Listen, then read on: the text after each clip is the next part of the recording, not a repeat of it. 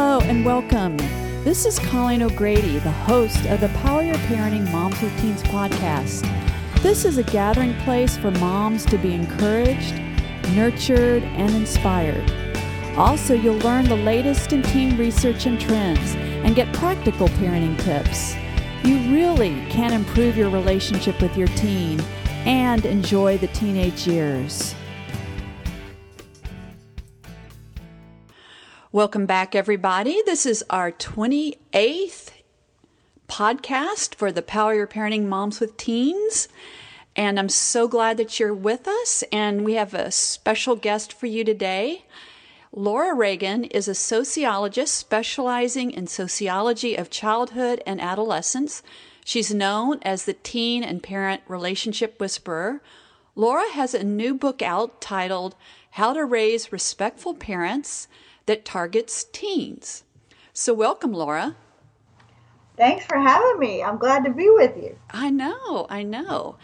Well, I've invited Laura to be on this podcast because I think Laura is going to bring a very interesting perspective. In my book, Dial Down the Drama, I empower moms to reduce conflict with their teens, and I give them scripts and tools to communicate effectively with them so that they don't get drawn into the teens' drama. Laura empowers the teens to effectively communicate with their parents and gives them the tools that they desperately need. And wouldn't that be great if your teens had better communication skills? So Laura, why have you chosen to target teens as change agents for the parent-teen relationship? Oh, great question. In part, I think it had to do with my own adolescence. You know, I wanted to write. They always tell you to write the book that you want to read.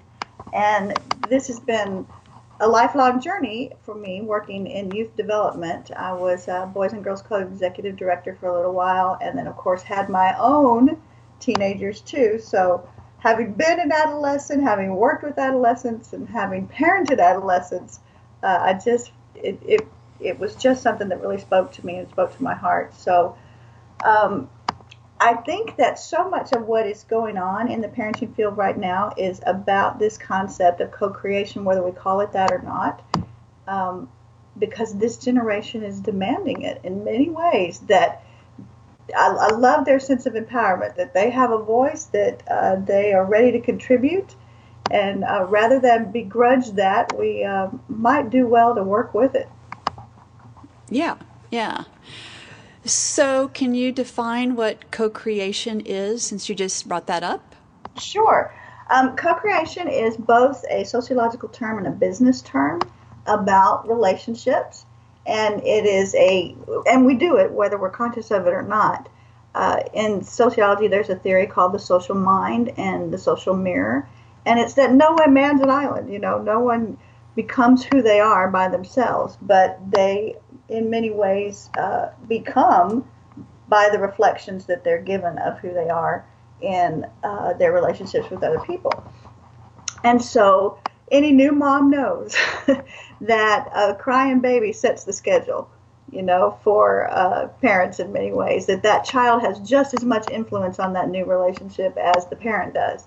And yes, we get to shape it, and yes, we have more social experience, if you will, but the child certainly exerts some influence over what that relationship is going to be. And so co-creation is a way to consciously use the power of the social mind to shape the relationship that you want, that's either more effective, more meaningful, or even more fun.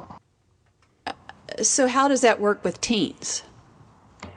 So what I do in the book is to help teens decipher that adult culture is a little bit different than what they are creating at school with their friends in peer culture, in teen culture, if you will. And I'm asking them to put on an anthropological hat and pretend like they don't know anything about these parents that they've been blasted into, and learn with a little bit of from that observant point of view rather than the participant point of view, what adult culture is like. And then we begin to decipher what that looks like.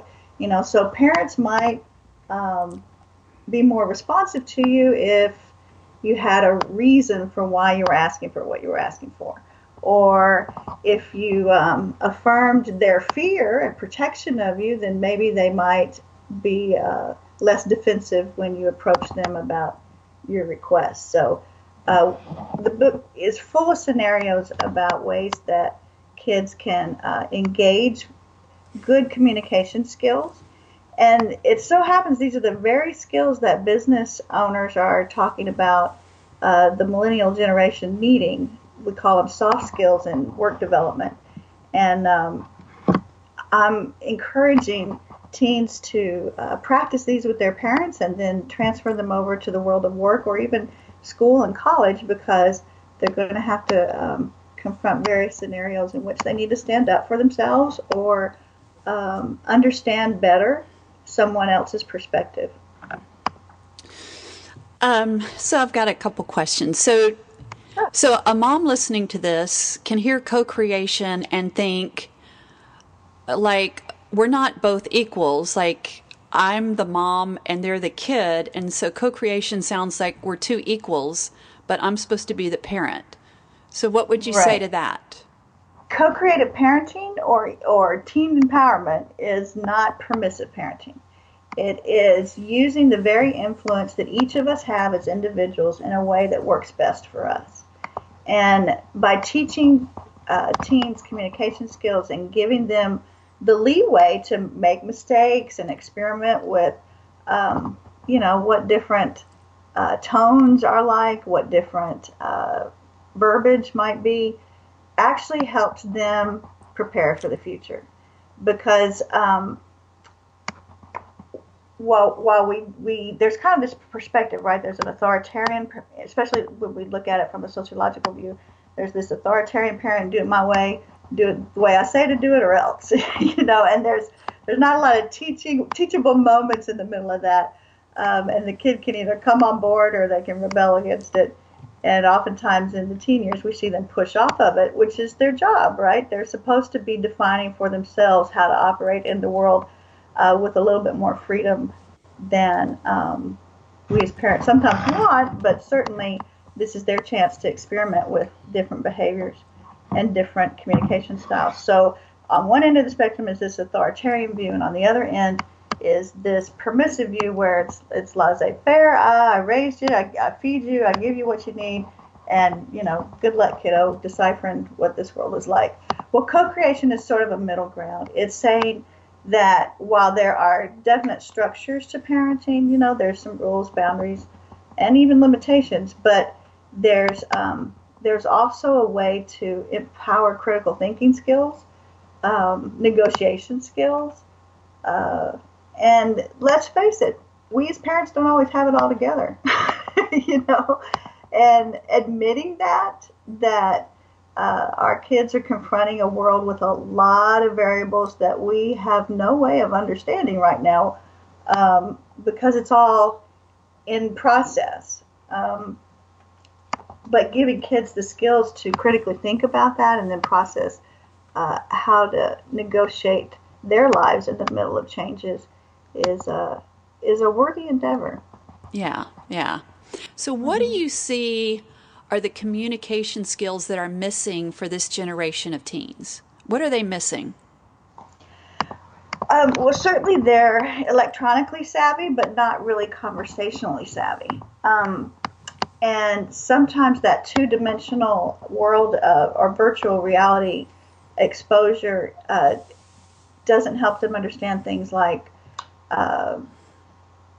body language and voice inflection, and pick up on those social cues. Oh, maybe this isn't the best time to talk about, getting in the car for Saturday night if, Dad's just come in from work and he's frustrated and tired. Maybe I need to wait a little while. Those social cues, they might miss those because of the lack of conversation. I remember growing up, going home to my family's from North Louisiana, and I remember my grandmother and aunt shucking peas or shelling peas and shucking corn, and it was the most amazing time. I was maybe 8 or so, And I heard these women talk about their lives back and forth. It was the art of conversation. And our kids don't hear conversation a whole heck of a lot. There's a lot thrown at them, but the give and take of conversation, the respectfulness of it, the dance of it, if you will, they often are not exposed to. So I encourage parents to talk about their lives. Use the car time, turn off the radio. Use the taxi service, if you will, because a lot of parents are stuck in that process of going from school to after school activities or team sports or whatever that might be, and just engage kids in those conversations, even about their own lives. I know that's brought some opportunities for me and my daughter as well. Yeah. Yeah, I totally agree. I know that the number one choice of communication for teens is texting, which is super scary. And I think that's a really good point. And so they're missing a lot of just basic communication skills. And I know there's a lot of brain research around that too, that just some things that are intuitive for, like you said, for us and for our parents is not so intuitive anymore. Right. And emojis don't cut it. Yes. Doing an emoji with a happy or sad face does not give you the depth and breadth of human interaction. Yeah. Nevertheless, I think parents have to dive into the texting too. We have to demonstrate that we're a little savvy, or at least willing to be students of technology as well. Because it's an inroad. It's a way to connect. One of the things I talk about in the book is relationship building. I encourage teens to do the relationship building work that you're encouraging parents to do inside of your book. Yeah. And I loved your intro about that. And it was just asking open-ended questions about their parents, deciphering, if you will, as an anthropologist, what was it like to grow up? What was your your favorite teacher? Who was your best friend? And get them to talk about that. And I'm encouraging teens to talk about that. And simply saying the reality that if kids are engaged with parents, they're more likely to get what they want from parents. Yeah. And that's just kind of the simple truth. Yeah, I think what you're talking about is curiosity. Right. So having the teens be curious about their parents opens the conversation. And I know watching the parent-teen relationship over decades now, is that relationship, like you said, gets very, very diminished, and the parent can be monitoring, you need to get that homework done now, and then that teen reacts. And so it's not a curious, open-ended conversation. So I like what you say about kind of expanding that and really being present with one another and being curious on both sides, the mother about the teen and the teen about the mother, because the mother doesn't know about the adolescent culture. And I think a teen really wants a mom to understand her world too, and the mom wants the teen to understand her world. Yes, exactly. And I have some really exciting. It's so funny to do parent workshops with teens and parents together, because there's those aha moments of, oh wow, you're a human being. Mm-hmm. You see the different dimensions of this person. Wow, she grew up too. Yeah, it was different, but those aha moments are so fun. It's just really neat. Yeah. So can you share a conversation about how this works?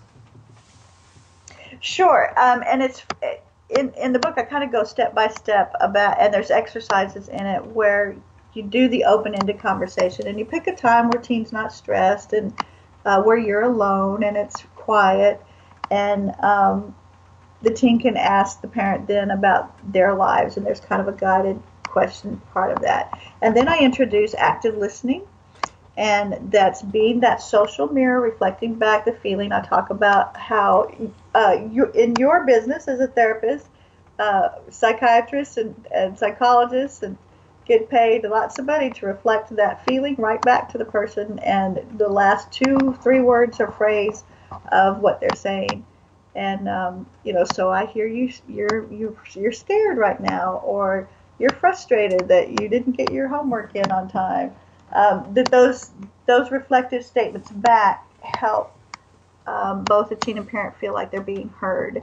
And so first we get that experience of, aha, you're a human being inside of there, not just a policeman projected.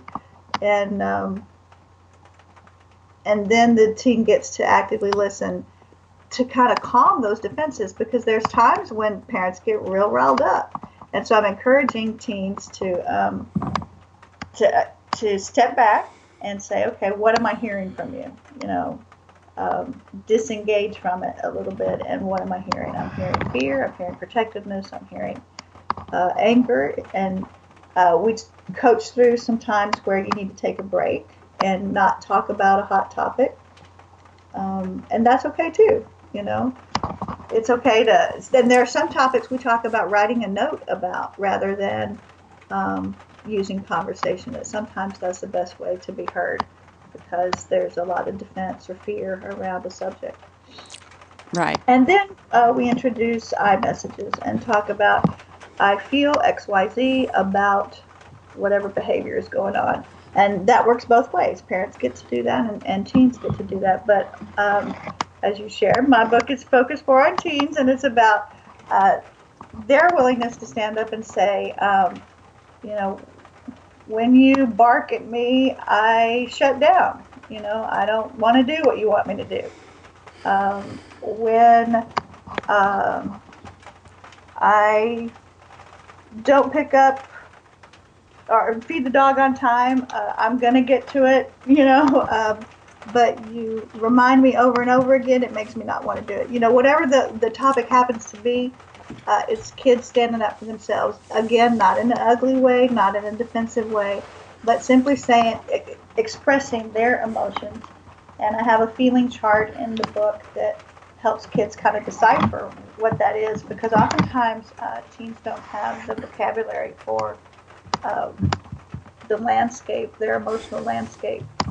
And it's either good or bad, or happy or sad. Right. And so we kind of coach through a little bit of that. Yeah. There's a lot of ways to express yourself. Yeah.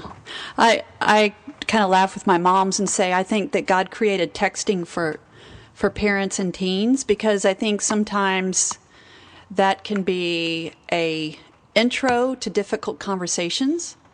My daughter used that with me, and it worked.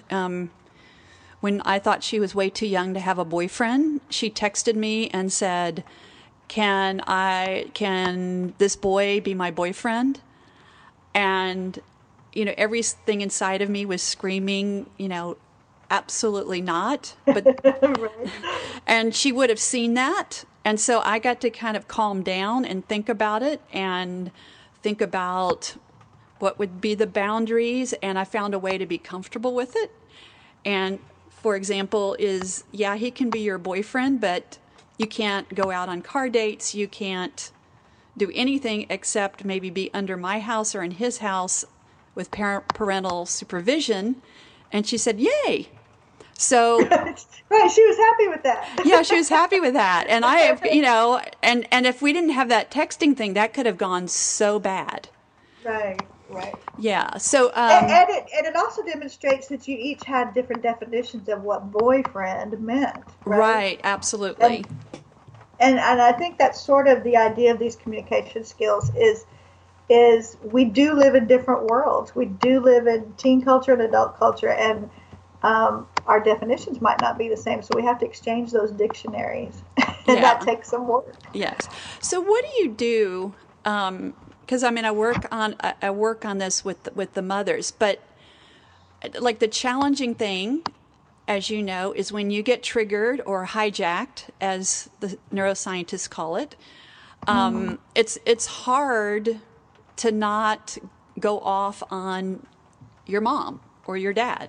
So how do you kind of coach these teens to not do that? Right. We talk about reptile brain, actually.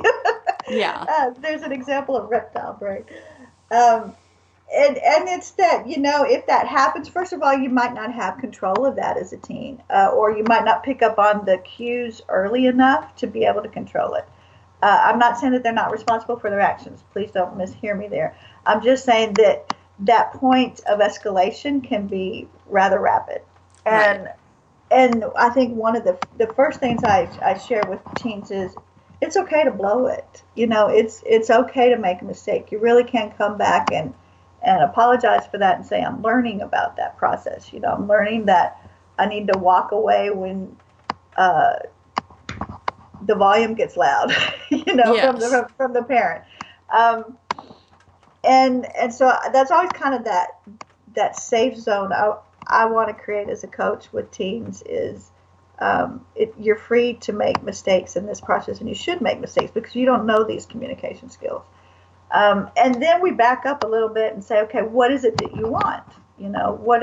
And it's a simple little kind of role reality therapy technique of think of 3 solutions or 3 ways to get what you want, 3 ways to solve this problem. And then choose one of those 3 ways, attempt it, and come back and report how that went. And that diffuses things when they think about it in terms of solving problems and not working on the relationship. It's more about getting my needs met with my parent. Right. Right. Yeah, and I also think what's helpful is talking when I kind of coach my moms is that when you're not emotionally flooded and you're not triggered, is that you kind of set some ground rules for that. So and just saying, we're not going to get anywhere if either of us are upset. So like it's okay for us to like call it kind of a timeout and come back to the conversation, and that the teen gets to do that and the mom gets to do it, and they get to have some space and a pause, and so that they can kind of go back online to their higher brain and then answer those questions that you have suggested, which are great. Right, and I coach the same thing as well. That's kind of one of my chapters is when not to talk. Yeah. There's a lot of time when we want to do that reflective piece, and then we want to stand for ourselves well with the I messages, and then when not to engage. And then I also share with teens that it's okay to do the written part. And you talked about the texting, but they can do it, on paper as well when a situation's too hot. One of my I was in a workshop with a mom that said she even kind of had this journal because it got to a point where she and her 17-year-old son couldn't even talk to one another without just, really getting angry with each other. And so they started this journal of responses. And at first it was kind of in this fit of anger, and then it really kind of worked for them, where the mom would write something and the kid would write something. And they came up with that themselves. I thought it was a really creative solution. Oh, that's great. So it's the same journal? Yes. Yeah, I like that. And they'd go to it at different times of the day so that they weren't, on it at the same time. But it seemed to get them over the hump. Right. All right, we have a few minutes left, but so how does co-creation help with the hot button issues of teens, like a failing school grade or more freedom, alcohol use, abuse, social media? Right, real life, right? Yeah. I think co-creation helps the teen be fully responsible for themselves, and that's what they are anyway, right? And I think so much work with parents is that letting go process of allowing the teens to develop their own understandings, their own definitions, their own skill sets, if you will, to confront these problems. That does not mean that the parent's not engaged. That's not what I'm saying at all. But it means that they are responsible purely for their own lives. And that if the kiddo didn't bring the homework to school, and they know that that grade is due, but they forgot to stuff it in their backpack, you let the natural consequence of that action occur. And that's tough for moms like me who come from that helicopter parenting spectrum. Yeah. to simply allow the suffering to occur, but kids learn from suffering. It's okay to let them experience the world. It's the same thing in many ways. My first introduction into the parenting field was with as a substance abuse counselor. And so often the youth would not, or teen would not see that they were struggling. They wouldn't confront the denial that the substance use was not working for them because the parent padded that experience with pillows underneath it. So if they were late to an event that was important that they attend, then they dealt with the consequence of being late. If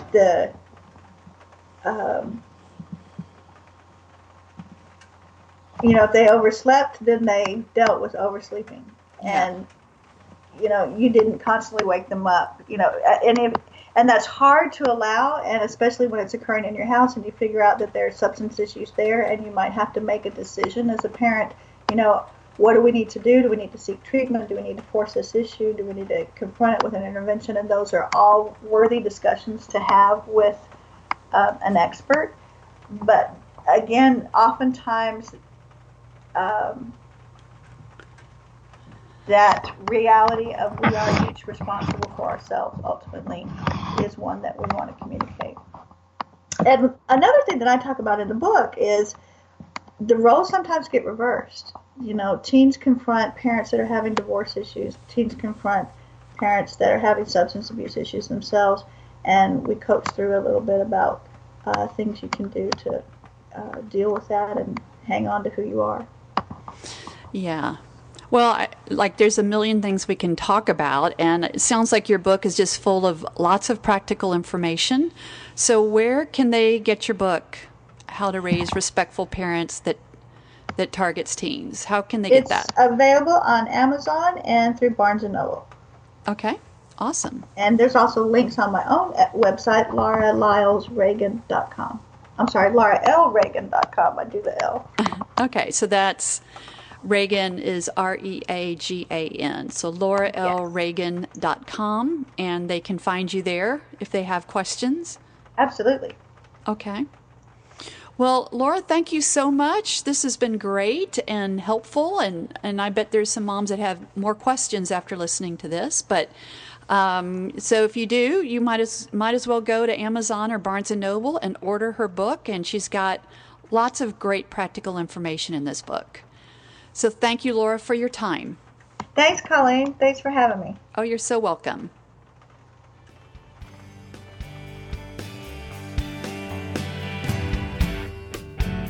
You've been listening to Power Your Parenting Moms with Teens podcasts. You can go to ColleenO'Grady.com and listen to many more podcasts and get other helpful resources. I also have a free chapter for you from my book, Dial Down the Drama. I invite you to join my community of like-minded moms on my Facebook page, Colleen O'Grady, Dial Down the Drama. I'm there every single day giving you helpful advice and encouragement for your teen.